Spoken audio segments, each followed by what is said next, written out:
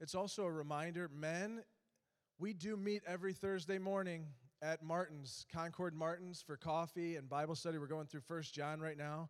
If you're a guy wanting to get connected as well, this would be a great time. Join us on Thursday morning at 6:30. Every third Sunday of the month, we also have the coffee and donuts. We are Gospel Community Church, looking to foster and build community. One of the ways we do that is staying after the service, having conversations with one another. So if you'd like to join us, you can do that on the third Sunday of every month. I believe the last thing that we have is a membership class. And the membership class, I don't have a slide for it. September the 19th is our membership class at 5 p.m. If you're interested in membership, if you want to hear more about the church, join us on the 19th. Well, if you would join me in prayer as Ben brings the word. Lord, you are good. You are truly, truly good. And you're good because you took a sinner like us, and through the shed blood of Jesus Christ, we can be redeemed. And so, Lord, may we have great joy this morning knowing that you paid the penalty that we rightly deserved, and what a gift that was. And so, God, as we approach this service, may we give all the glory and honor to Jesus Christ, because it is him and him alone who we should exalt. And we are overcome with thanksgiving, and we are grateful for that sacrifice. Even today, 2,000 years later, Lord, may we remember that and what you've done for us. Would you be with Ben this morning as he preaches from your word? God, may we sense the presence and power of God this morning through your written word. And it's in Christ's name we pray. Amen.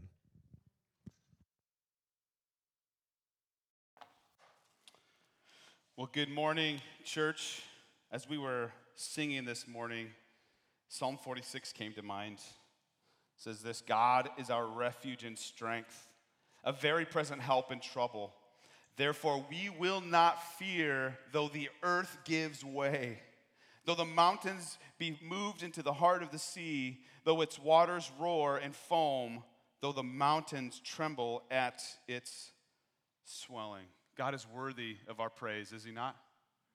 Even in the midst of what we're going through, even in the midst of all the things that we hear about going in the world, you know, like the scriptures say, like you'll hear of wars and all these different things and earthquakes. Like I'm not here to say like the world is about to end, but surely it seems like God is coming quickly. May he come quickly. But in the midst of it all, we have no need to fear because our God is a refuge. Well, we're in the book of Acts, so let me invite you to open your Bibles to Acts chapter 6. We're finally making it to 6. Didn't it feel like we were in chapter 5 forever? Glad to be in this section. What a great opportunity it is for us to open up God's Word. Well, a week ago Saturday, I left our house in the morning to go run a couple errands, and I dropped one of our daughters off at Oxbow Park. And I kid you not, the second I walk into our house coming back, I heard this blood-curdling scream coming from another daughter. And so outside I went, and I will have a very hard time forgetting what I saw. And I saw my daughter holding her arm, and there was a bone that was sticking out in a way that it should not have been sticking. Now, it wasn't out of the flesh, but it was not normal. And to say this lightly, I was kind of freaking out. I had no idea what to do. All I know is that at that moment, our family had just experienced a great threat. I was not equipped to do this. I was not equipped to handle this. I was not equipped to take care of whatever the situation was. And so we loaded her into the car, and I drove off to the ER. And by God's grace, we found out that it was just a dislocated elbow. And doesn't that sound terrible? But I mean, this was a week ago Saturday. I was thinking I'm going to be stuck in the hospital. I was ready to call Aaron and say, Aaron, you're preaching tomorrow. I mean, it was just like, what's going to happen here? But 3 hours, we were in and out of the emergency room. By God's grace, was just a dislocated elbow. Well, if we didn't have the benefit of having somebody who was gifted in that area of being a doctor and the nurses that cared for her, we would have been in deep trouble. But the beauty of it is even though this threat came, there was a solution. There were doctors that we could go to that had been through the proper training and were able to take care of our daughter. And we're having to like calm her back down again because she's wanting to move it around and she's doing somersaults. And I'm like, you just dislocated your elbow 2 weeks ago. You got to chill out. But the same thing is true for the body, isn't it? Like we experience things in the church that the pastors aren't all equipped for. There's no way that we as pastors and elders can handle all of the different things that come our way. It's important for us to understand that we work together as a body. And what we're going to talk about today is a couple church threats. We're going to see a solution to those threats. And then we're going to see the power of serving. And so follow along with me as we read Acts 6 starting in verse 1. Now in these days, when the disciples were increasing in number, a complaint by the Hellenists arose against the Hebrews because their widows were being neglected in the daily distribution. And the 12 summoned the full number of the disciples and said, "It is not right that we should pick up preaching the word of God to give up preaching the word of God to serve tables. Therefore, brothers, pick out from among you 7 men of good repute, full of the Spirit and of wisdom, whom we will appoint to this duty. But we will devote ourselves to prayer and to the ministry of the word." And what they said pleased the whole gathering. And they chose Stephen, a man full of faith and of the Holy Spirit, and Philip and Prochorus and Nicanor and Timon and Parmenas and Nicholas, a proselyte of Antioch. These they set before the apostles, and they prayed and laid their hands on them. And the word of God continued to increase. And the number of the disciples multiplied greatly in Jerusalem. And a great many of the priests became obedient to the faith. Let's pray. Lord, thank you for your word. Thank you that you have not left us here on our own. And that when we open up this book, Lord, we're not just opening up words of man. These are God-inspired words. God-breathed words that are useful for teaching, for rebuke, for correction, for training in righteousness, so that the man of God may be thoroughly equipped for every good work. And so, Lord, keep us from growing familiar with this. Keep us from being sidetracked by other things that are tempted to draw our attention, Lord. We have your very words in front of us. Lord, would you open our eyes? Would you take the blinders so that we could see what you have for us, Lord? That we would see Jesus in these words, Lord. That we would be challenged and motivated properly by the gospel to go and serve the community, Lord. We can't do this on our own. We can't do this individually, Lord. It takes a church. And so, God, would you use me this morning to proclaim your truth?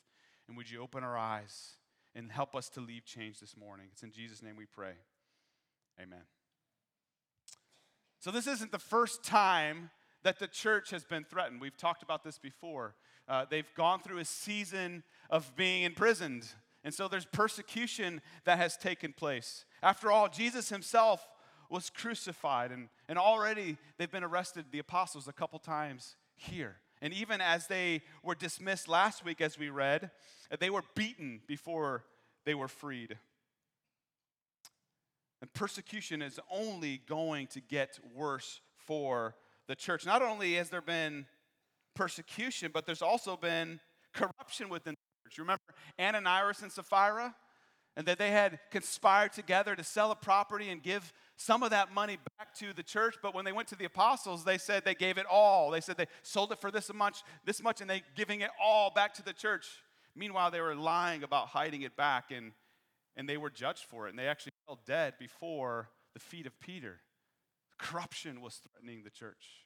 And here in our text this morning, we see a different kind of threat. But this is actually a threat that's coming out of a positive situation that's taking place in the church. There are good things that are happening, and because of the good thing, it's bringing these threats. Look again at verse 1. Now in these days when the disciples were increasing in number, a complaint by the Hellenists rose against the Hebrews because their widows were being neglected in the daily distribution. And so what does it mean by these days. It's referring to the early church. It's referring to the apostles who are building the church. This isn't necessarily just weeks after the crucifixion. This could be in the first couple years. And so these early days, what they're noticing is they're still increasing in number. Notice it again, increasing in number. The church continues to grow. Praise the Lord for those who come to Christ. But with this comes the first threat that we see. The neglect of care. There's a neglect of care that's going on. These Hellenists are complaining to the Hebrews because their widows were being neglected in the daily distribution. And so there were people in need, and the widows weren't getting what they needed for survival. Now, the Hellenists were of Jewish descent, so they were Jews, but they were dispersed away from Jerusalem. They were dispersed around different places, and they spoke Greek. And Greek would have been the common language amongst the people. But for the Hebrews, they spoke mainly Aramaic or Hebrew. And so there was conflict here. There was a difference. And there was probably actually a lot of widows there, because what they would do is they would get to a certain age, they would want to come back to Jerusalem so that when they died, they were buried there, because they believed when the resurrection occurred that they would be the first to come. They would be the first to rise up. In fact, it's not uncommon for Jews even today to be married or to be buried with Jewish soil, so the soil from Jerusalem. And so chances are they came, and maybe the husband died before, so there are all these widows who really don't have a way to make money, and so they need these daily distributions that are taking place. And because of the fact that these Hellenists were raised in a different culture than the Hebrew Jews, there was some tension there. And it could be that the Hebrews felt a little bit more holy because they weren't as progressive as these Hellenists who were raised up in the Greek culture. And so their culture would be different than the culture that the Hebrews were born in. They were more kind of infiltrated into society than the Hebrews were. And so there was tension, and care was not being given properly to the Hellenists. But now, because of Jesus' death on the cross, they were brought together, and they were one in Christ. And yet, as we look at all the good things that are happening in the church, it is important and worth noting that even in the early church, not everything worked out perfect. Not everything was going great. There were these issues that came up. You see, the temptation can always be for us to look at some other church or some other place or something else and think, well, it's going better there. But the reality is that even in a place where people are coming to Christ in great numbers, there are still issues. The first threat is the neglect of care. But there's another threat here. Look at verse 2. And the 12, this is meaning the apostles, summoned the full number of the disciples and said, "It is not right that we should give up preaching the word of God to serve tables." See, the second threat is this: the neglect of preaching God's word. The neglect of preaching God's word. The 12 apostles did not have time to be consumed with every single thing, every single need that there was in the church. They needed to prioritize what was most important in light of what they were called to do. They couldn't allow the physical needs of others to deter them from the spiritual need that the people had. They could not deter from preaching the gospel. Now, we need to be careful here. The apostles aren't minimizing the physical needs of the widows. They weren't acting like it was no big deal. It wasn't like as if they were saying, hey, we don't have time for them. We have far more important things to deal with, so why don't you guys deal with it? It's your problem, not ours. That's not what they're saying here at all. They're saying, well, man, this is something that we really need to take care of. But, for us as the 12, we need to focus on the preaching of the word. And so we need to find some men who can help with this need. Certainly, I don't think this is an opportunity for pastors to pass the buck here and say, well, hey, all I got to do is preach the word. All that other stuff is up to you guys. That would be a far-fetched thing. But think about it this way. Think about this idea that if we cast aside the needs of others, let's say I go on a missions trip to Africa, and in the midst of there, I'm encountering all these people who have these physical needs. They don't have enough food. They don't have enough nutrition. They don't have the medical supplies that they would need to help take care of simple things that for us are no big deal. We pop in an aspirin and we're good to go. But for those who have less resources, it can be a major thing. But let's just say I go there and like, hey, I'm just here to preach the gospel. That's it. Oh, you don't worry about that other stuff. I'm just here to preach the gospel. Doesn't that seem a little bit insensitive? And think about Jesus. When he came to the people, did he just proclaim the gospel? Did he also come healing, doing miracles, providing food for the many who came to listen to him on the hill? Remember that when Jesus fed the 5,000? He's looking after their physical needs as well. So this isn't saying that physical needs are no big deal, but it is a big deal if they are doing those things, the apostles are doing those things at the expense of preaching God's word. We can't neglect either one of these. And so both of these threats are real threats to the church in Acts. And so what is the solution? How do we take care of this major problem? What is the next step that they need to take in order to make sure these threats don't become something that would split the church?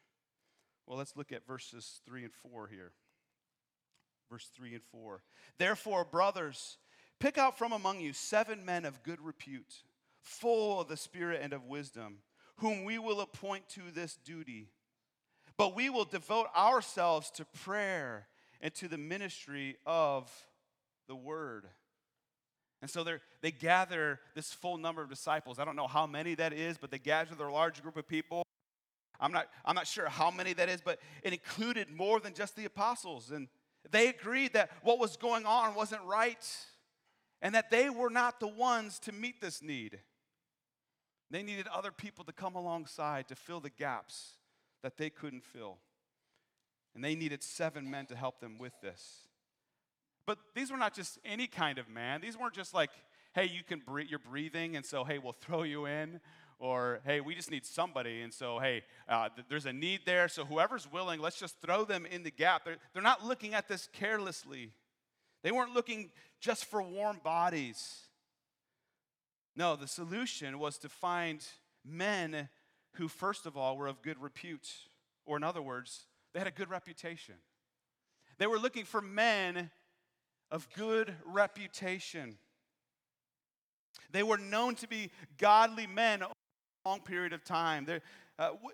What they need to be careful of is not just going after people who had just a moment of godliness, right? They weren't looking for people who here and there showed good things, but no, there was a track record of these people who were pursuing the Lord faithfully. They loved God, and it was clear because there was a pattern taking place in their lives. For all you sports fans, you've probably seen this, especially in football. These quarterbacks, so the main starting quarterback of a team gets injured, and they throw in the backup, and the backup comes in for a few games to end the season, and they do amazing. And they maybe even lead their team to a playoff that all hope was lost when their starter went out. But here comes this backup, and he takes them to the playoffs. And so some team then is following and goes after this guy in the offseason and signs him to a big contract, and then the guy just flakes out because teams before didn't have a chance to kind of scout him, how he played, but then they just kind of get used to the normalities of where he would throw and the plays that he would run, and so he ended up being a bust. This is not the people that the apostles were going after. If they're looking for warm bodies, caring who it is. They care about the reputation of the person that they are going after because they see the legitimacy of these needs. They must be people who have stood this test of time. They've walked through the valley and come out the other side stronger in Christ. But not only were they to be of good reputation, the solution was also to find men who were full of the Spirit. Men who were full of the Spirit. Now, this brings an interesting question. What does it mean to be full of the Spirit? Does that mean what, we're speaking in tongues? They're healing people, they're going out and performing all these miracles? Is that what it means to be full of the Spirit? Well, the opposite would be be full of the flesh. And so to be full of the Spirit would mean to be led by the Spirit and therefore producing the fruit of the Spirit. Turn with me real quick. Keep your finger here. Turn to Galatians 5. This is certainly a scripture I would encourage you to memorize. So if you have a pen and you like to underline, these are scriptures that you should underline in your Bibles. Galatians 5, verses 22 and 23. We want to know, what does it mean to be full of the Spirit? It means that you are living out these characteristics. Verse 22 says this in Galatians 5, but the fruit of the Spirit is love, joy, peace, patience, kindness, goodness, faithfulness, gentleness, self-control. Against such things there is no law. So a person full of the Spirit is living out these characteristics on a consistent basis. They're not perfect. There's nobody who is nailing these 100% of the time. There was one person who did that, and his name's Jesus. We're not nailing it, but these are people who are consistently living in these ways. Now imagine if they got somebody who had a short fuse, who was not patient, and so they're not really full of the Spirit. They're lacking patience, and here comes widows to receive some food, and they're like, you again? You don't look that old. You walked here just fine. What are you coming back here for a need? Why don't you go get yourself a job? Imagine if that was the kind of person who is receiving these widows who are dealing with a new culture that they're trying to get used to. Their husband, they lost their husband. The culture was way different than here, where women didn't really have jobs per se. So it was very important that these men were full of the Spirit. Imagine having somebody like Judas who that's been given away, and they lose self-control. They're seeing what they're giving to people. Now they're like, well, I want some of this. Like, I have a need. I think I deserve some of this. Character matters, doesn't it? Unfortunately, I think we live in a culture today, and I think the church falls in that, where often we value charisma over character sometimes, don't we? We value giftedness over what the person is like on a day-to-day basis. Character matters. Looking for 7 men, good reputation, full of the Spirit. And lastly, this, full of wisdom. Full of wisdom. There are many who have a good reputation. Many people are full of the Spirit even. They're living out Galatians 5, 22 and 23, but it doesn't mean they're necessarily full of wisdom. This isn't a negative thing. There are plenty of people who I know who are amazing people, but they're just not going to be somebody who's going to lead a ministry. They're a strong second chair, and here's the beauty of second chairs. If you're a first chair, you realize often, like, ministry can be overwhelming, and you need somebody there who can help come alongside you, encourage you, and build you up. They're never going to be on the front page. They're never going to be up on stage, but boy, do they help serve Christ in his ministry. So this isn't a bad thing, but when it comes to people who are being thrust in a place of leadership, being full of wisdom is important. I define wisdom this way. It's knowledge being lived out. Knowledge being lived out. It's not just being really smart. Otherwise, you might see a lot of kids leading churches. You guys ever watch like spelling bees? Or smarter? Are you smarter than a 5th grader? And you get some of these kids on there, they're spelling words that I have never heard of in my life. And they're asking, what's the origin of the word? You could tell me the origin all day long. And these words I'm not going to be able to spell. I have no idea. Using a sentence, okay, I still don't know how to spell that word. How can you, hearing the origin and knowing how it's used in a sentence, know how to spell these words? Clueless. There are plenty of brilliant, smart people, but if we're not putting the wisdom of God into practice and actually living it out, then what's the point of all the knowledge in the world? Wisdom includes knowledge, but being knowledgeable does not mean you are wise. They were looking for men who were living out what they said they believed. This is so vital in today's world, isn't it? I mean, how many pastors do we hear about on a regular basis who had all the charisma in the world? They had all the giftedness in the world to communicate, and yet they have a moral failure. or they are dominant leaders. I'm listening to a podcast. I won't tell you what it is, but it's just despicable, the things I'm hearing of what this pastor had did to his people and the oppression on them. But he was a gifted communicator.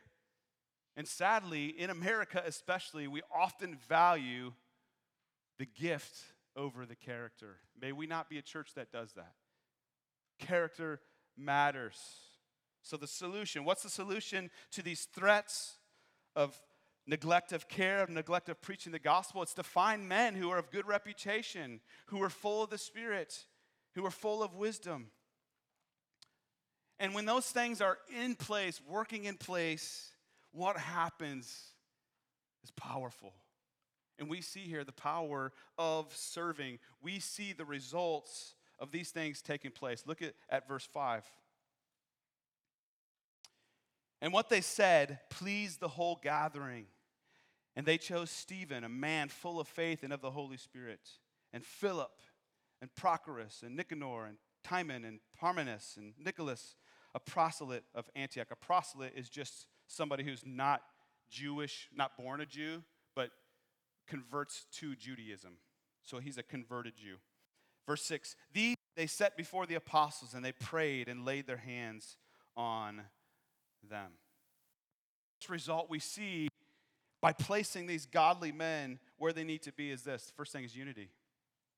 First thing is unity. That's what happens in the church, even for us. When we get the right men in place who are helping to carry the load of all that needs to be done. It's verse 5. And what they said pleased the whole gathering.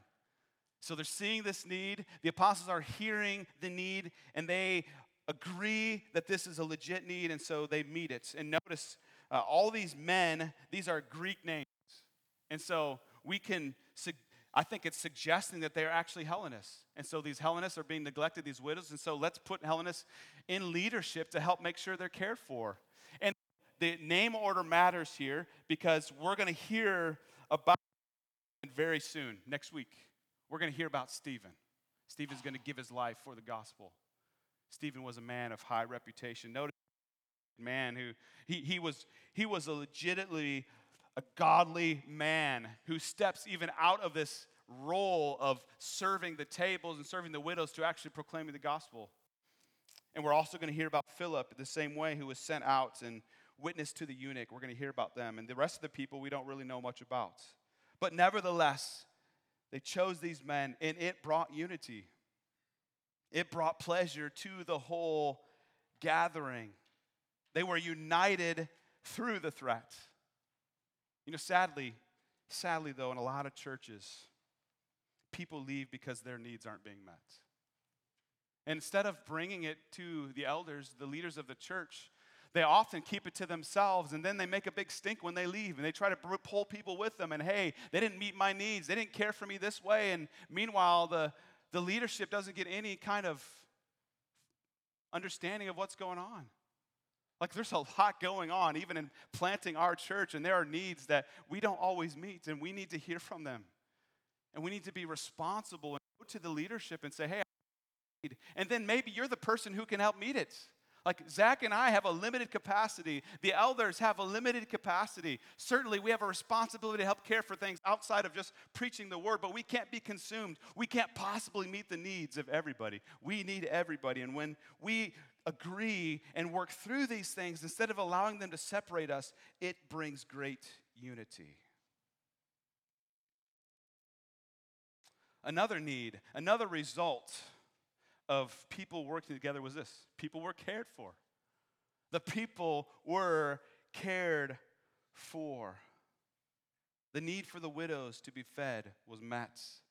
The church worked in unity together, and instead of causing dissension, the apostles listened, they saw the need that was being expressed, and they put men into place to meet this need. The church is full of needs, isn't it?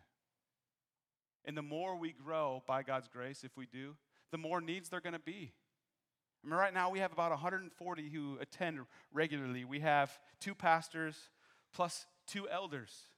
Is that really enough to care for all the needs of the church? It's impossible. We need other people to come along and help care for the needs of those in here.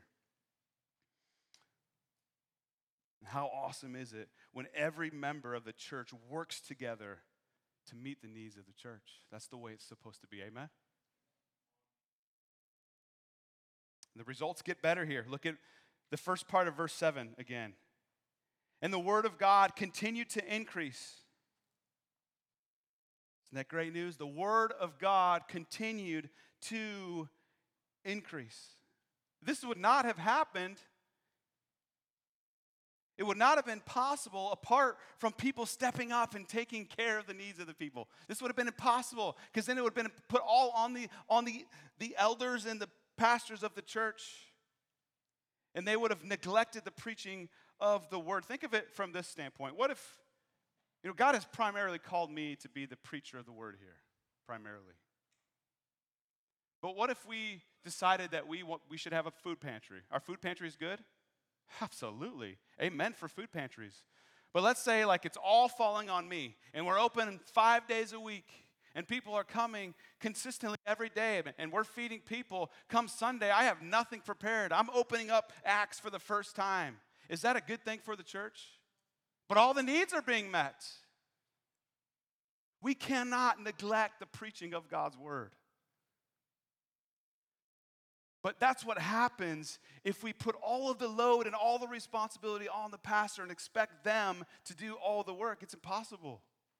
But when we work together and we help carry the load, the gospel goes forward, the word of God increases.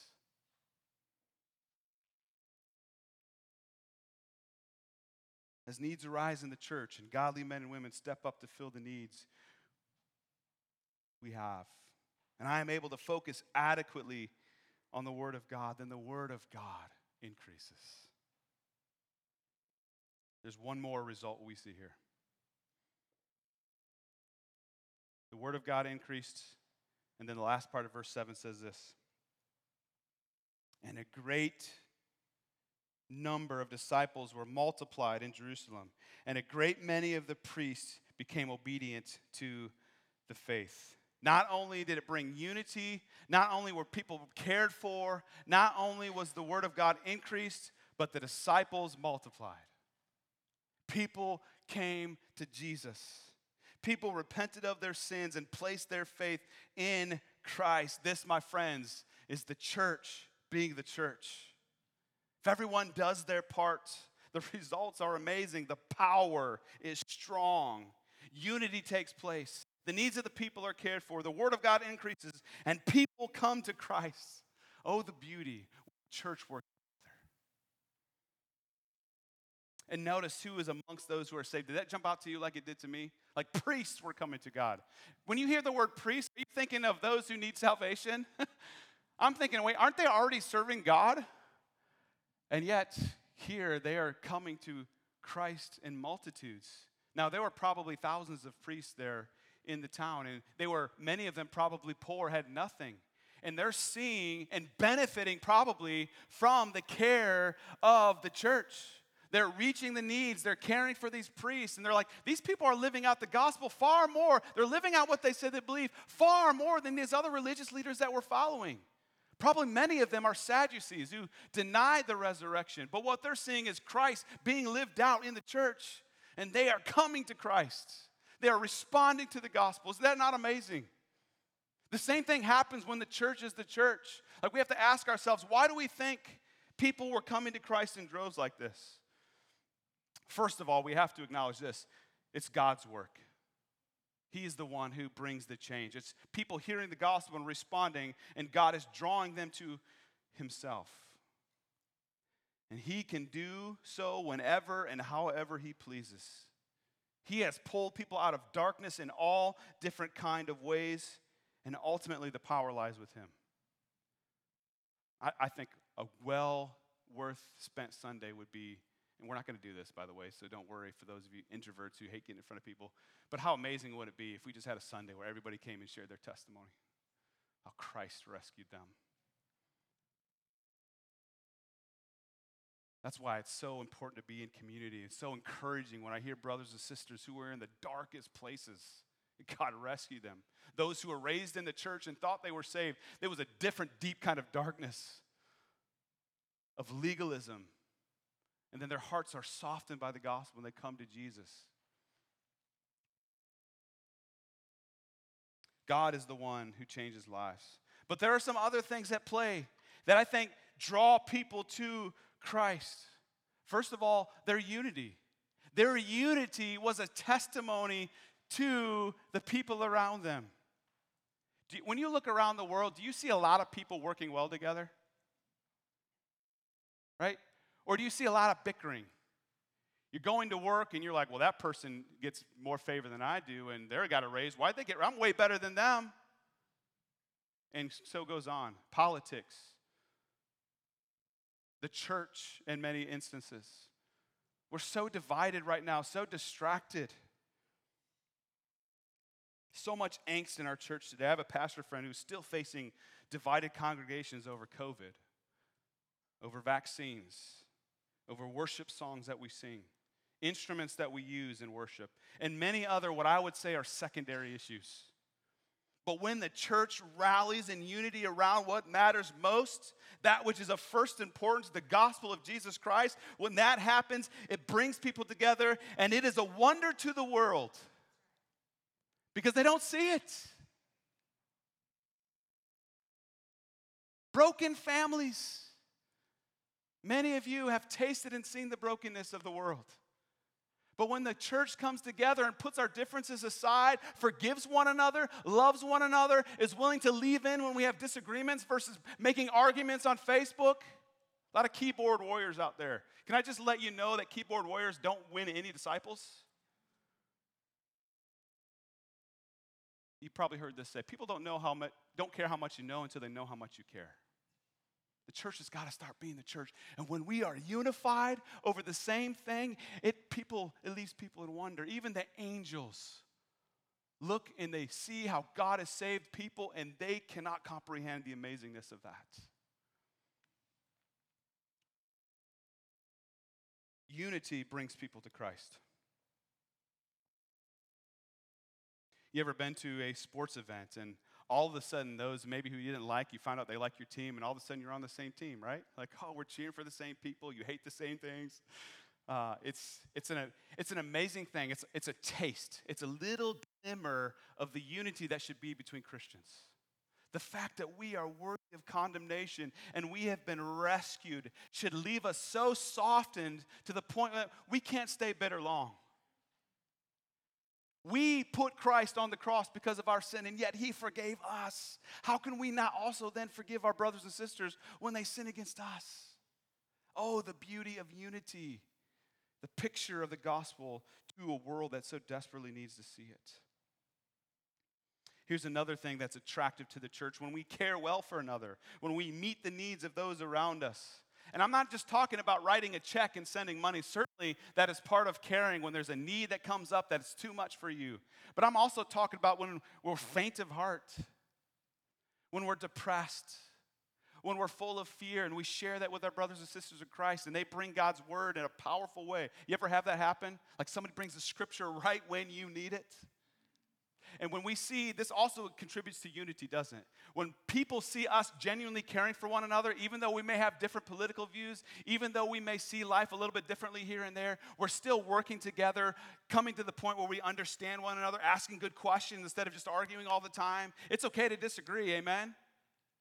It's not okay to fight and lose our testimony because of something that we believe so strongly, and that's not the gospel.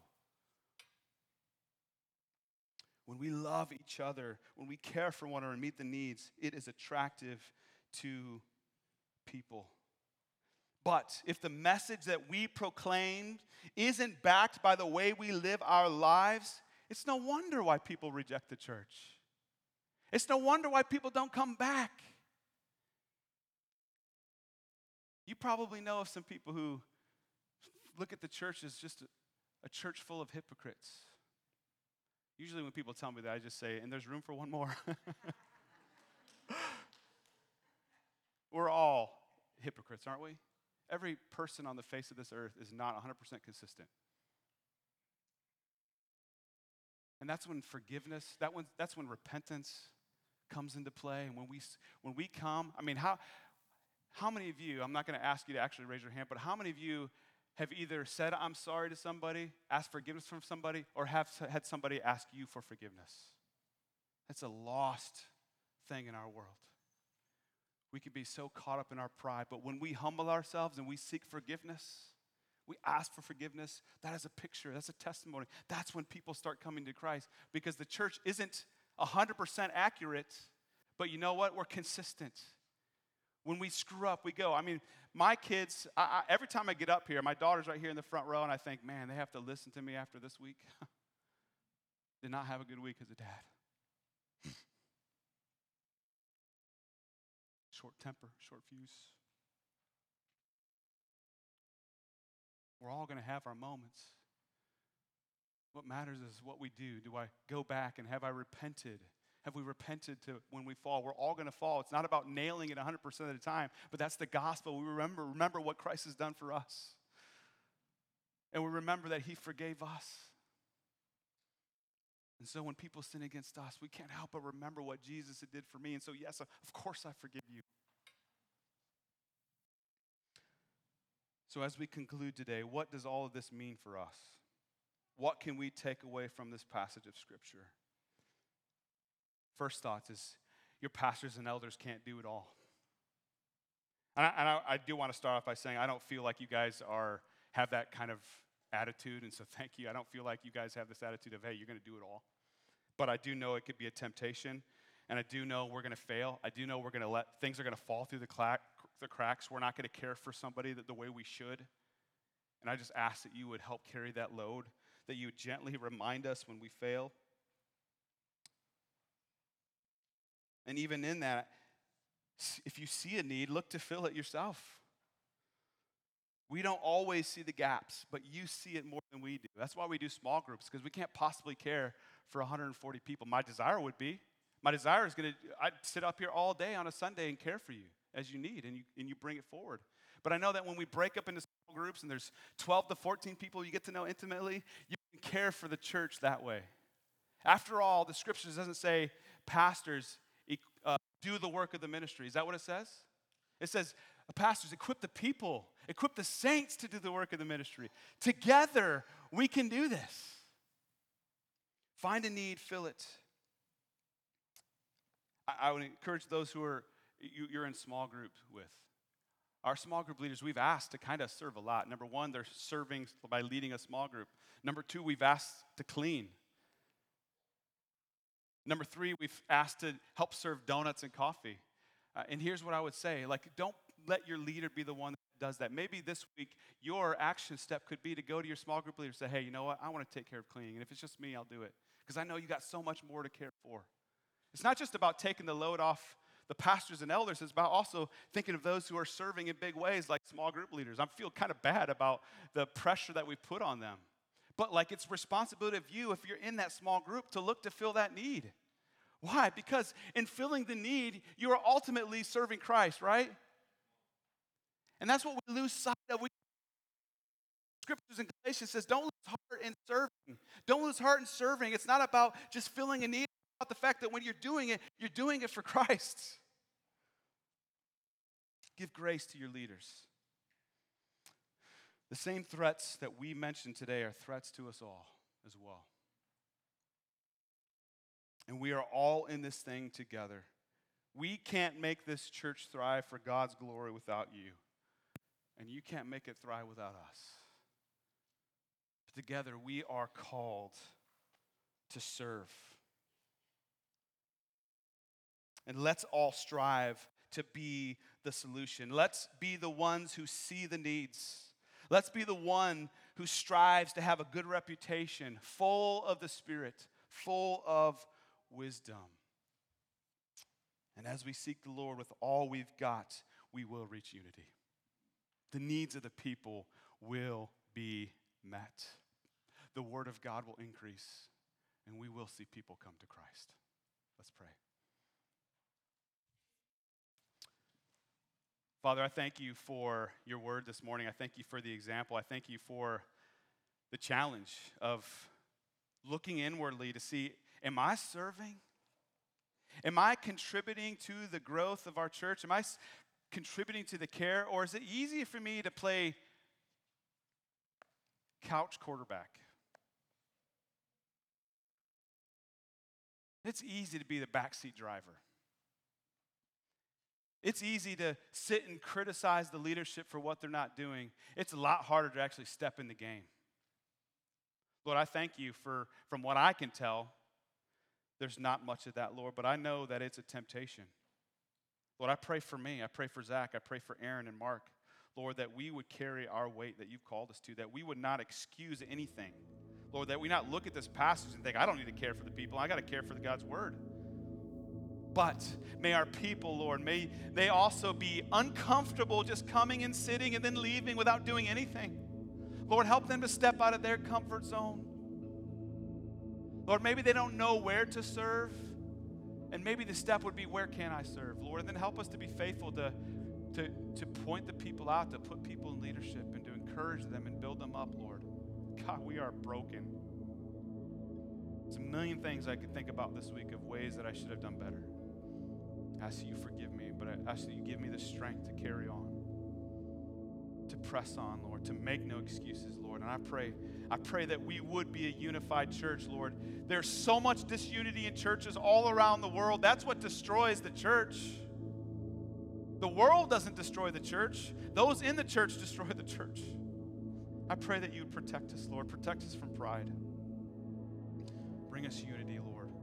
Help us to genuinely see the needs and meet them. Lord, let us do this together. I thank you that you are so patient and kind and merciful and gracious, slow to anger and abounding in steadfast love. God, together, through the power of the Holy Spirit, we can do so much. God, we just want to glorify you, and we want to see disciples made. So, Lord, would you use us? In Jesus' name we pray. Amen. Let's stand and sing this again. I will build my life.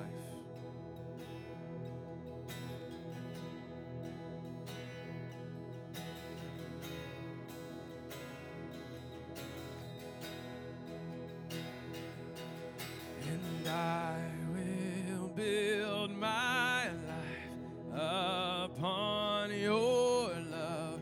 It is a firm foundation. I will put my trust in you alone, and I will not be shaken. I will build my life upon your love. It is a firm foundation. I will put my trust in you alone, and I will not. Let's sing that again one more time. I will build my life upon your love. It is a firm foundation. I will put my trust in you alone, and I will not be shaken. Have you guys sit down real quick. I want you to find the white card. You should have a white card on or near your seat. If you could throw those next steps up for me, that'd be great. Just throw them up there right now. It'd be amazing. So here's some things I want you to be thinking about this week. Some action steps included what we've already said. Number one, memorize Galatians 6:9. That's the one that says that don't lose heart in doing good. Don't give up doing good because it's hard. Keep pursuing that. Read 1 Peter 4. 1 Peter 4 is an excellent study. It also talks about like persecution that will come. Don't be surprised. A great scripture for you to read through as a family, as a couple, discuss together. Identify growth. What areas do you need to grow? As you think of the man that they were talking about here, like be the man and the woman that's called to. How do you have a good reputation with those that you work with your family, with those in your neighborhood? Work on your reputation. Are you one who is full of the Spirit? If we're not in the Word of God, we're not reading the Word of God, we're not meeting with our Savior, we're not going to be full of the Spirit. We don't wait for it to get zapped on the road, like to step on the it's easy button, and that's how you get filled with the Spirit. Like, it takes pursuit of the Lord. It takes time with Him. Maybe it's a matter of wisdom, just, again, being in the Word and putting what you know into action. Am I putting what I know into action? Pursue growth. And then the last thing is be the solution. We have so many needs here. This is where the card comes into picture here. First of all, I would love everybody. This isn't for like the wife to fill out for the husbands. Husbands, you better be filling this out too. All right? Fill this out, leave it on your seat. We want to know where you're serving. Number one, we want to thank God for you. Number two, it's going to help us see, man, wow, you're serving it too much. We need to make sure you're not getting burned out. We have people who are serving in multiple areas. And if you're not serving anywhere, or you have a bigger capacity that you want to serve, I encourage you, let us know what you think. First impressions, we need more greeters. We need more ushers. We need people to just serve one another as they come in, to be a welcoming face. We're going to start doing a little bit more things here with COVID kind of hopefully fading, and then hopefully not. Every day it's new, so I don't really know where it's at today. But we need more ushers to help serve in that way. Part of the worship ministry, we would love to have more musicians, those who are gifted. Now, if you can't carry a tune in a bucket, please don't put your name out there. If you're going to be a distraction up here, listen, here's the thing though. My favorite thing is when people behind me are singing their guts out and they can't sing a tune worth a lick. I love it because I know it's coming from a grateful heart, but the grateful hearts are better out here. If you love Jesus, was that harsh? I don't know, but it's actually, I think it's a service to you. We wouldn't want you to come up here and people be distracted by it, okay? And so if you can serve in any way, you play the drums, any of those things, we'd love for you to join the worship team. Tech ministry, they're always looking for people back there. Somebody who has more hair than Brad and I would be great.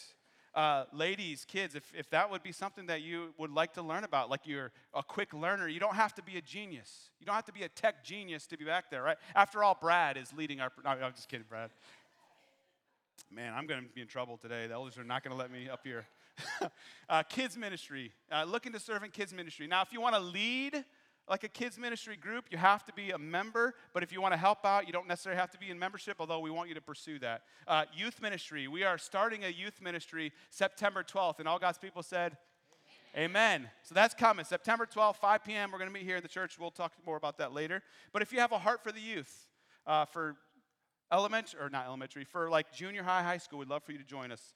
Small group ministry. If you wanting to get in a small group, if you have an interest in leadership, listen, we're not going to just throw you in because you say you're interested in leading. We want to get to know you. We want to put you in a group to where we can see you, how you interact, how you lead, give you opportunities, help pour into you. Special events. Maybe I mentioned, you're not in a small group yet, but you would love to help with cleaning. You'd love to help with coffee and donuts. Any special events that you just have a gift and a love to serve in that way, we'd love for you to do that. Facilities, if you're good at maintenance, cleaning the building, landscaping, if you love pulling weeds. I don't know why you would love pulling weeds, but if you do, we could use some help out there. And so do us a favor, fill the card out, leave it on your seat, and we would love, if you're not serving yet, to find a place to serve. Thanks for holding out. I'm sure your kids are going crazy right now, but love you guys. Don't forget the power of serving and what it does. Have a great week.